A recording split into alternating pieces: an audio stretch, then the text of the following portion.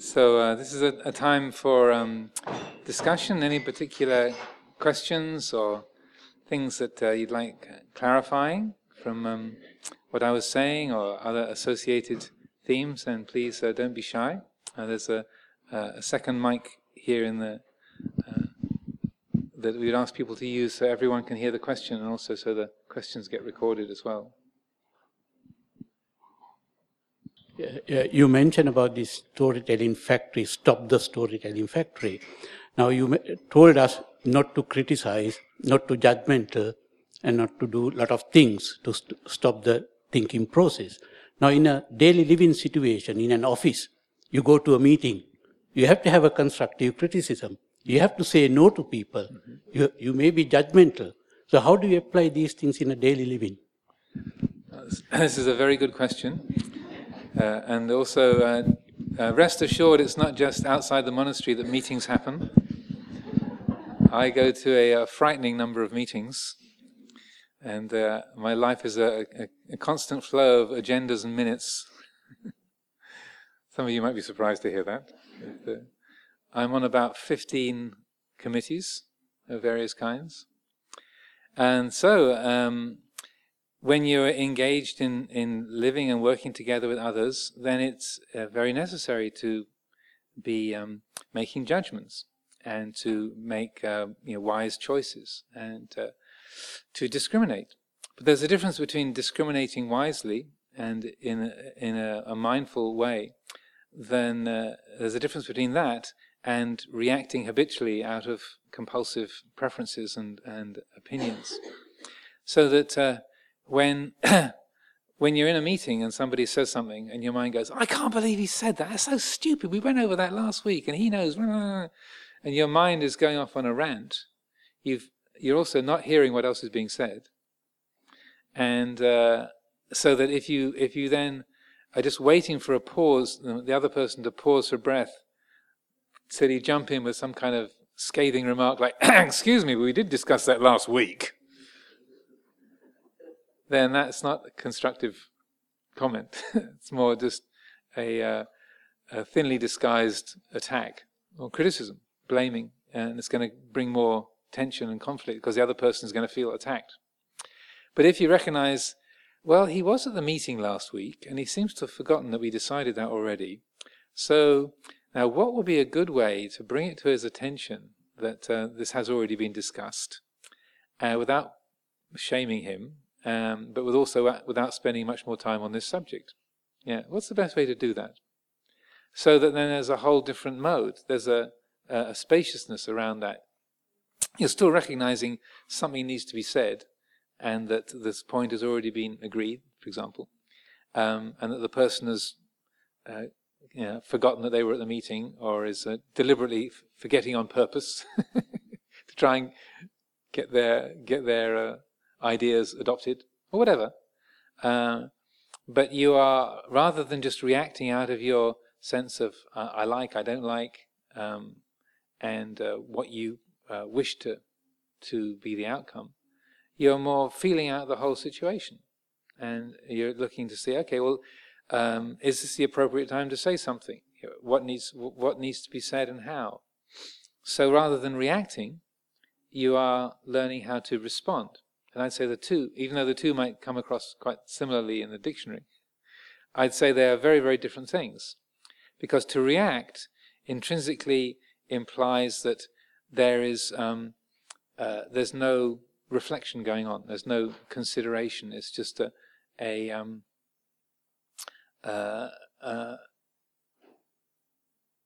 way that the set of perceptions have been triggered, and they're just being acted on without any kind of sense of the time, the place, the situation. And so that is almost always going to be something that's going to bring disharmony, because there isn't that quality of mindfulness and wisdom that is attuning the attention to the whole situation. When there is that quality of satipanya, or mindfulness and wisdom, or sati sampajanya, the sense of time and place and situation, then there's a spaciousness around it. It's not a reaction. There's the sense of, I'm really not liking this.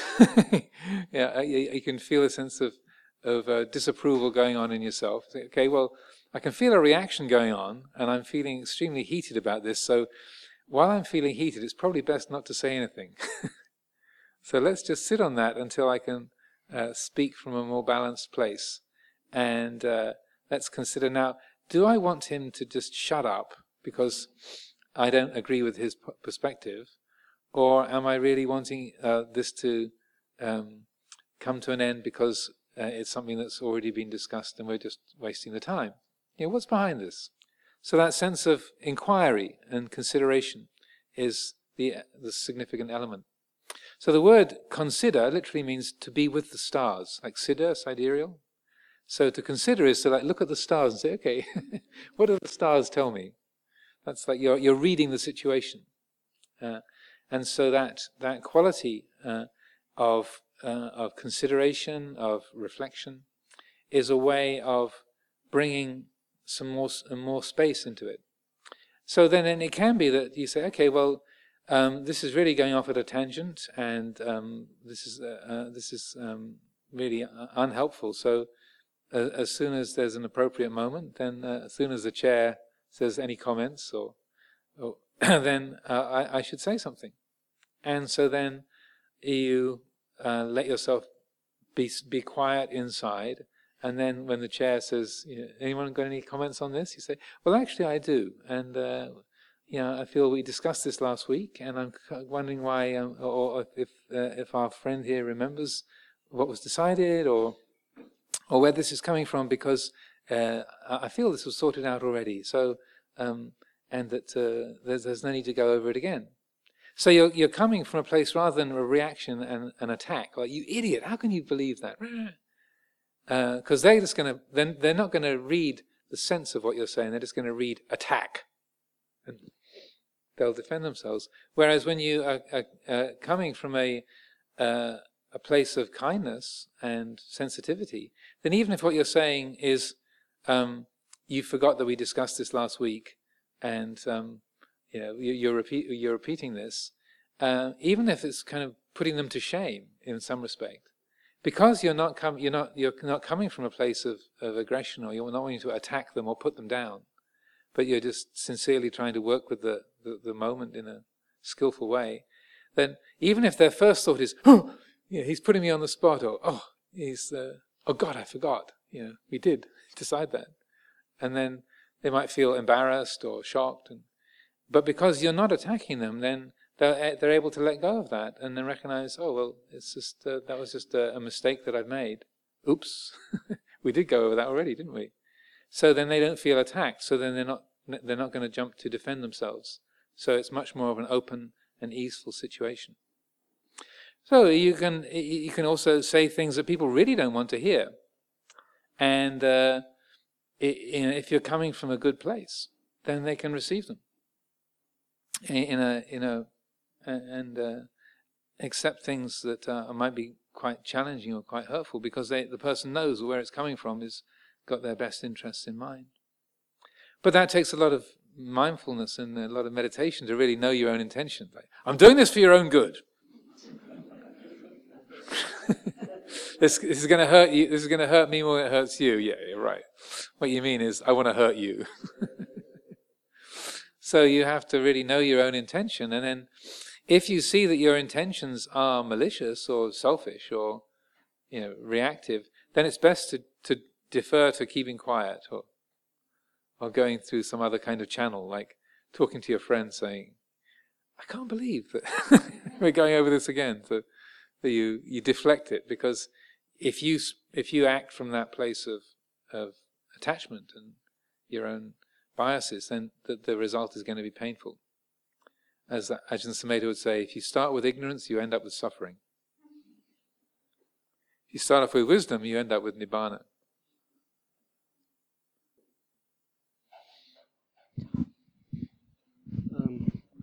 Bhante, the question is, I work in Primark every single day during the week, and it's very busy in the shop. So my job is to go around with this rail of clothes. I go through all these hordes of people all day. I have to be nice to them all the time. I got to I got to literally go, excuse me, madame, excuse me, sir. You know, it just drives you nuts. So, but I found like, literally, so I found that if I, you know, so instead of losing my job and trying to be aware of being in the moment with awareness, that seems to help. So is that a very skillful way, you know, just to be in the moment itself? Yeah, without absolutely. attaching to all this. Well, absolutely, but also, like the practice I was talking about earlier, just letting those negative thoughts be conscious.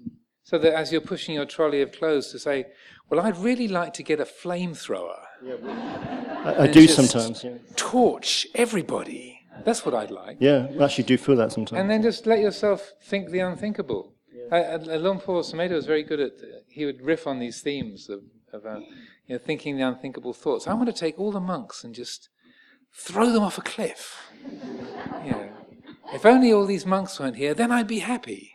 You know, and just, you know, giving voice to those unthinkable thoughts, and then they lose their power. When you're always trying to say, "No, I've got to be nice. I've got to be nice. No, just don't think that. Don't think that." You know, "Good morning, madam." You know, then you know you just create the causes for explosion and more stress and difficulty. But if you, in a mindful and conscious way, internally, don't go out and shop on eBay for a flamethrower. You know, that's been very tempting. Go to the go to the hardware department. You know. But just to let yourself internally think, well, I'd really like to get a flamethrower, or maybe a chainsaw. Just really kind of make havoc here. Then you don't even get to the end of the sentence. When you let yourself give voice to that, then in a way you're respecting that reactive feeling, but you're allowing it to cease, to end. Whereas if you are trying to sort of, I'm supposed to be a good Buddhist, or I shouldn't be thinking that, it's horrible, you know, I've got to be nice, and then you empower the thoughts and the emotion, the reactive emotional patterns through your trying to be nice and to sort of push them away. So that was a question that the gentleman was asking in the break about fear. That say if you have a sort of chronic emotional habit like fear or aversion, and you don't like it, you think of it, I've got this negativity problem or this fear problem, and you think, well, this is my problem, I wish it would go away. If I didn't have this fear problem, then I'd be happy. If only I wasn't so aversive. If I could just get rid of this, then everything would be all right.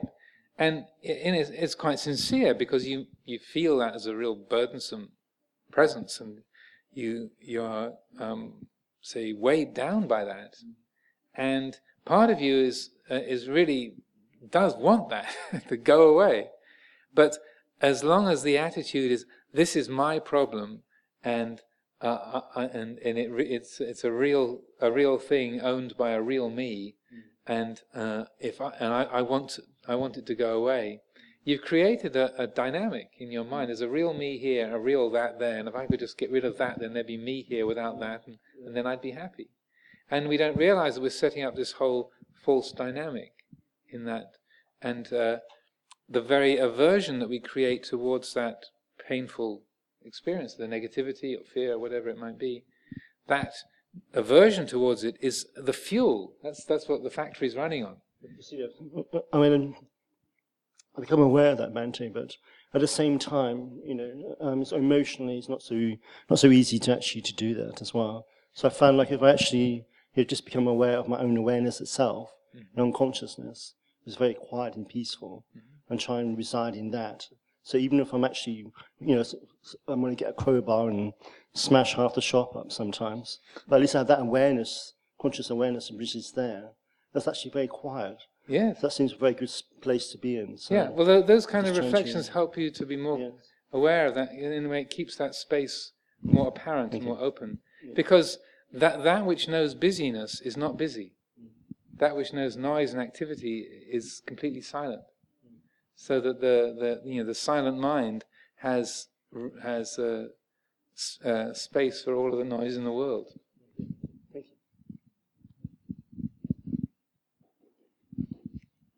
you. If you could pass the microphone over here.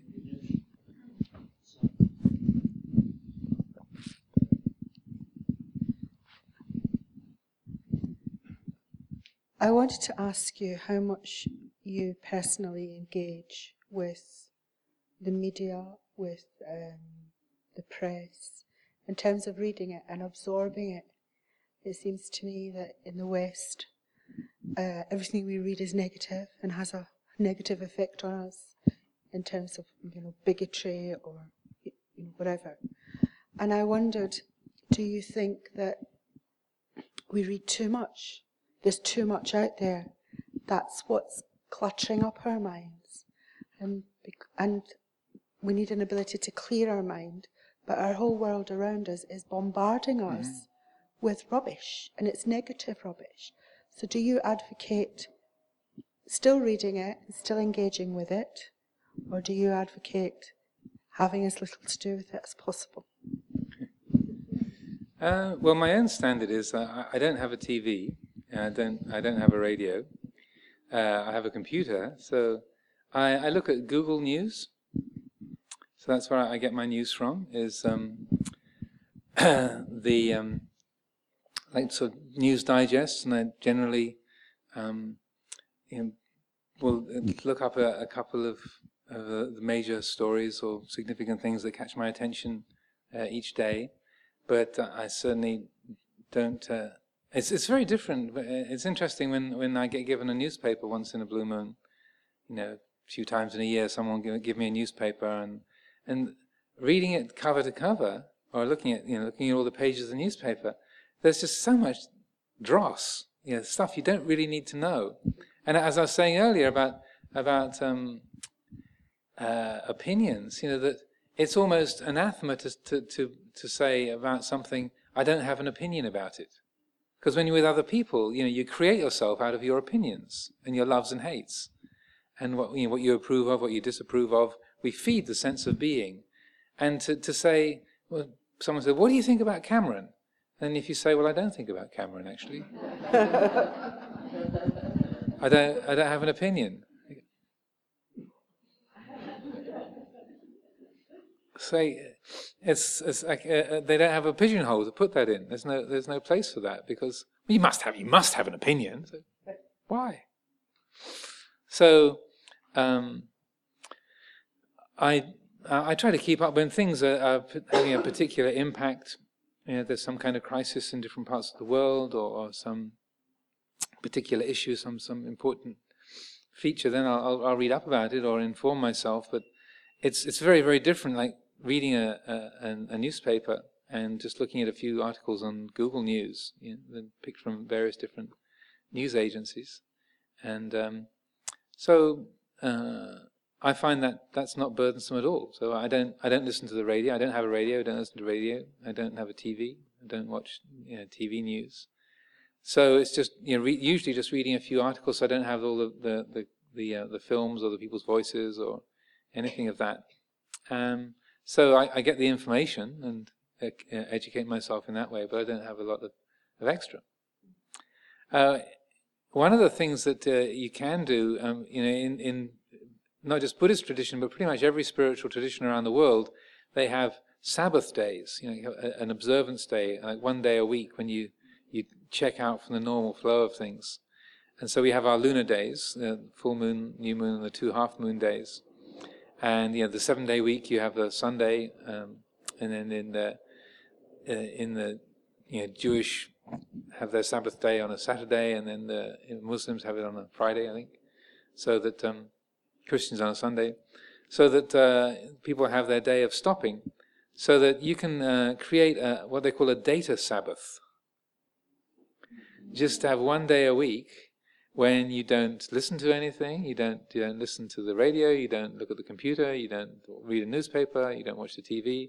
You just have a day away from news, and it can be quite striking how peaceful, or how you realize how hungry you are for some information, because nowadays it's there's so many outlets, so many channels of information, that people are being updated minute by minute. You're being tweeted and Skyped and all these other strange sort of Anglo-Saxon nouns have been co-opted for different things that are not just happening to us, but we're sort of engaging in them and contributing to them, tweeting people and Skyping people and phoning people and mailing people, and so that you're in constant communication and constantly generating opinions and reactions about everything.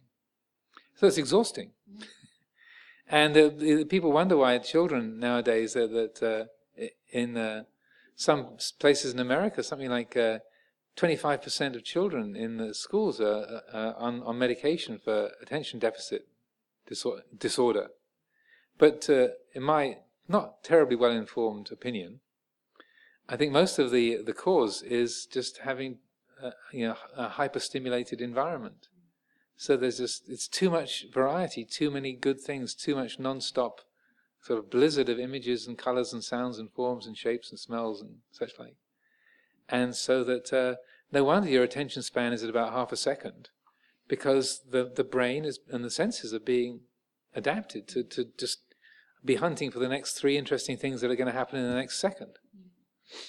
So I'm not a Luddite, that against all sort of development, but I see that it's a huge issue. I was just at a conference on mindfulness in Rome with about 300 academics and research scientists and educationalists and psychologists and such. And this was a theme that came up quite a lot. Was like how to work with the mental difficulties of children in particular, because of the attention deficit problems, and also why teaching mindfulness in schools is becoming such a growing movement within this country and in the States and other places, because it's counteracting the sort of the hyperactivity that's being induced by the sort of overstimulating, hyperstimulating environment. So I think as a kindness to yourself and a kindness to your kids, and that to create a less agitating environment is a helpful thing. Like one of our friends, the joiner who built the shrine in the main temple, and actually built this shrine as well. He lives in Bristol, and near his children and grandchildren. He said when he was here doing a carpentry job for us, he said, I go around to my daughter's house, and I'm sitting there on the sofa, and I've got, there's my daughter and her husband and the 3 kids, and everyone's on their own separate devices. And I'm thinking, well, hello everybody, Granddad's here, like, but everyone's sort of, they're all in their own separate worlds, and I'm not averse to technology at all, but I think as a kindness, as a blessing for yourself and for the people that you live with, to learn how to do without it, or to just reduce the amount, is a real gift to others. And that just seeing how we spend our time and the effects of that upon us is, and things like a data Sabbath, or just minimizing the amount of input you have during the course of a day, and how much contact you have to have with everyone, because there's this mysterious thing that occurs whereby it's sort of 24-hour contact and no communication. It's a strange thing, because everyone's connected, but people feel more and more alienated from each other than ever before. That it's a weird thing that they're actually just being together with other human beings and just sort of talking, or just being quiet, is a very mysterious thing. So, like here, I feel a place like Amaravati. Obviously, I'm biased, but I feel a sanctuary like this, where you can come and stay for a few days, and no, you can't use your cell phone. No, you can't have access to the computer. No, you can't. There aren't any newspapers. That's a real gift. It's having a sanctuary where you're not connected, enables you to actually be in connection with things. And I also noticed just recently, a couple of months ago, there was an advert for a hotel, an upmarket hotel, so 800 quid a night hotel, very sort of posh, oceanside hotel, that was marketing itself as no Wi-Fi, no TV in the room, no phone in the room. That was its big selling point, was that nobody can get you here. You can't be tweeted, you can't be Skyped, you can't call anyone, you are not gettable. And they could charge those kind of prices, it's huge, gigantic prices for people who just wanted to get away, who want to get away. So even in that sort of commercial world, there's a sense of enough, enough, enough. The heart cries out to just have a bit of quiet. Ajahn, you mentioned mindfulness, and it's a big movement these days. But there seems to be a kind of alarming trend to separate it from morality and wisdom. What's your view of secularized mindfulness? Well, observing the urge to react. Well, it was interesting being at this conference because this was the first time that the sort of so-called secularized mindfulness movement was there was a strong presence of the big hitters of that movement, like Jon Kabat-Zinn from the States and Mark Williams from the Oxford Mindfulness Center, and people like that. And the conference, the title of it was Mindfulness and the Dharma. So finally, front center, its connection with Buddhism and Buddhist tradition, and they had me give the very first talk of the whole conference.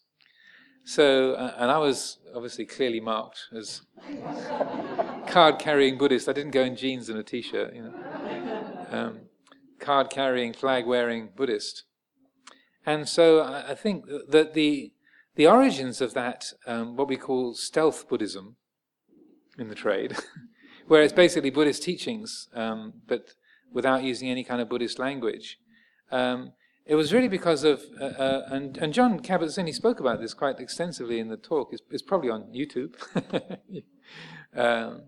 But he was quite explicit about it because he said that in order to be able to function in the American medical field and educational field, he had to secularize the language.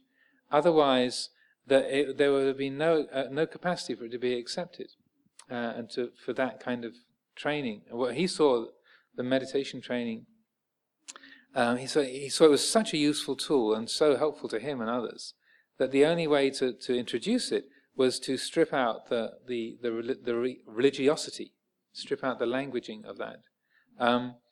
But he fully acknowledged, and he said, and quote unquote, I've always used the word mindfulness as a placeholder for Dharma.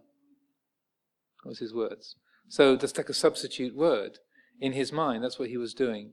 And he found that the word mindfulness could be was acceptable by the authorities and the powers that be, and that that by taking out the religious language and the sort of the overt connection to Buddhist tradition, then it was much more acceptable by the medical community, by the educational community, and the general pool in the States, which, as I'm sure most people are aware, has a much more rabid and intensely active Christian fundamentalist bloc than anywhere in Europe. I mean that even very religious countries like Italy, or in the Orthodox Christian world, that they don't have a patch on American ardent Christianity in the US, since I lived there for about 15-20 years. So that's why I have a slight American twang to my formerly pucker English accent. So, but it was very interesting at this conference that they, in a way, they were coming out of the closet, and that the very fact that it was headlined as mindfulness and the Dharma, and most of John's keynote speech was about the significance of Buddhism, and he talked about why he was very happy to have me give the opening talk, and that the fact that I was there for the conference, he felt that was very significant. So I think that the movement has gathered enough strength now that they can sort of bring forth those more classical elements. There are still some, like Mark Williams, who are very ardently want to keep the whole ethical element out, and that there's all kinds of psychological issues about which, if you talk with therapists, that say teasing apart conduct and mental well-being. There's all kinds of well considered by the therapists reasons why they feel there's an important need to separate out the conduct element from the mental well-being element. Personally, I disagree. I think that's. I understand. I feel I understand their reasoning, and I had a long conversation with a therapist a little while ago about this. I was asked to do a day-long workshop at St Mary's Hospital in London for a bunch of clinical psychologists, and so I had an extensive discussion with the woman who was the organizer and who's the head of clinical psychology at St Mary's, Agnes, and so they're very good reasons, and I don't want to put that down, and it's something that's been given a lot of thought in their field. But personally, I disagree, and that I feel that in the Buddha's teaching, he points to the very natural relationship between our conduct and our sense of well-being and self-worth, and our own, in a sense, comfort within our own lives. How we are at home in our own life, because it can be very simplistic. And I did bring it up during the day. I touched on it during the day long at St Mary's, but I didn't pursue it in any detail. But and it can seem, and if there are any therapists here, you can sort of correct me. But to me, that it might seem oversimplistic, but to say, well, one of the reasons I feel bad about myself is because I do things that are regrettable. If I've done something that is dishonest, that is selfish, that is abusive of others, that is disrespectful, then the fact that I feel bad about myself, or I feel regret, I take that as a sign of mental well-being. And in Buddhist psychology, we call that hiriyottappa. So that if I tell you a lie, if I deceive you, if I make some kind of derogatory remark about men, or about Americans, or about people who ask questions about ethics, then and I think, and I realized, well, that was a kind of snide remark.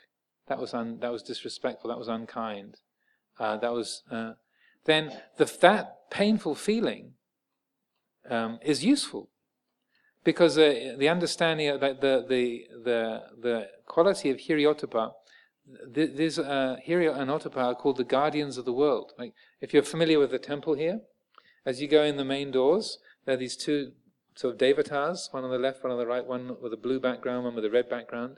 They represent Hiri and Ottappa, which is, Hiri is conscience or moral sensitivity, so that that's the painful feeling that you experience when you tell a lie, or you hurt someone, or you act in a dishonest way. Hiri, and then Ottappa is the recoiling from the unwholesome. So when you see somebody else acting in a violent way or an unskillful way, that in you which recoils from the unwholesome is Ottappa. And there's different interpretations of the words, but that's roughly how they're represented. And the Buddha said, like a sinew dropped into a fire, automatically recoils from the flame. It rolls up and retracts from the flame. So too the heart recoils from the unskillful, the unwholesome. That's Ottappa. So they're called the guardians of the world. So just like physical pain protects the body, our ancestors who didn't feel pain died young, mostly without offspring, because they didn't protect themselves from infection, from being harmed by animals or by wounds, because it didn't hurt. So then they got infected and they died young. So the ones that felt pain survived. That's why we feel pain. Those are our ancestors from way back in the mists. So pain is really useful. And it's a rare medical condition whereby someone's born without the capacity to feel physical pain. Apparently they don't usually live past 20 or 25. because the body is so damaged. There's a few doctors here that can corroborate. The body is so compromised and so damaged with all of the repairing it has to do that usually they don't last into their 30s. So pain is really unpleasant, but it's useful. So hiri-ottappa is similarly, it's painful. It hurts. It's a psychological pain, but it's a useful pain. So rather than feeling bad about myself because I deceive you, or because I've said some kind of snide remark, or I've been disrespectful towards you, that pain is useful because it's saying, that was an unskillful thing. If I grasp hold of it and identify with it, oh, I'm so awful, I'm supposed to be a Buddhist monk, I'm supposed to be a kind of torchbearer for kindness and wisdom, and I was just made a snide remark to this guy, then that self-view has grabbed hold of that painful feeling and turned it into a guilt trip, which is harmful, which is a definitely obstruction. That's a negative consequence. There's negative consequences that come from that sakkaya ditthi, self-view, is fed by that. But on its own, without self-view, it's useful. That, oh, that wasn't really honest. That was not quite true. That was not a kind thing to say. And there was a nastiness there. There was a kind of arrogance there that's ugly. That's unskillful. So that recognition is really useful. That pain wakes you up.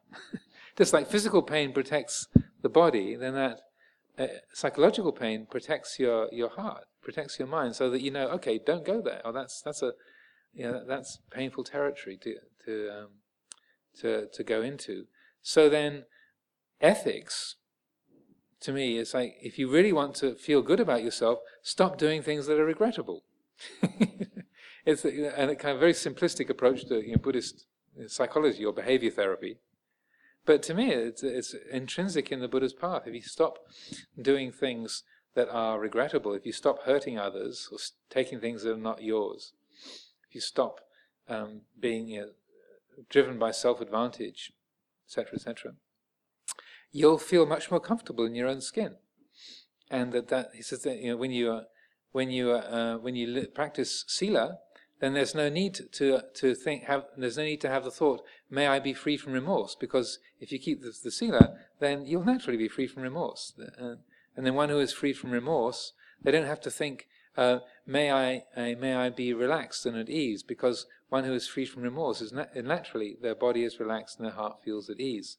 And one who is at ease and contented, there's no need for them to wish, "May my mind be easily concentrated," because one who is relaxed and contented, it's completely natural for them to be able to focus the mind, because the mind is, you're comfortable where you are, so you're not always trying to race off to be in the past or the future or somewhere else.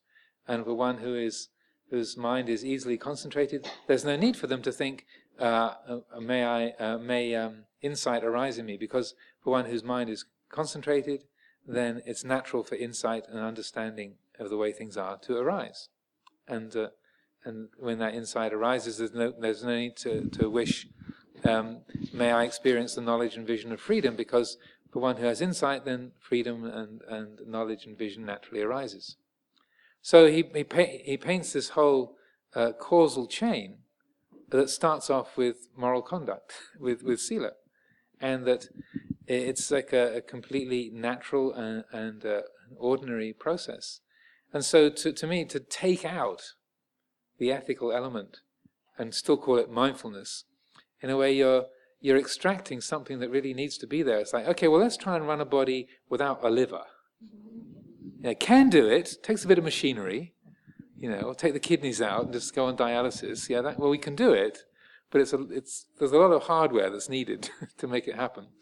So to me, it's a lengthy answer to your question, but I feel that sooner or later they will discover the psychological power of ethics, and that it'll be after, because mindfulness is already now being replaced by compassion. It's kind of now sort of compassion therapy.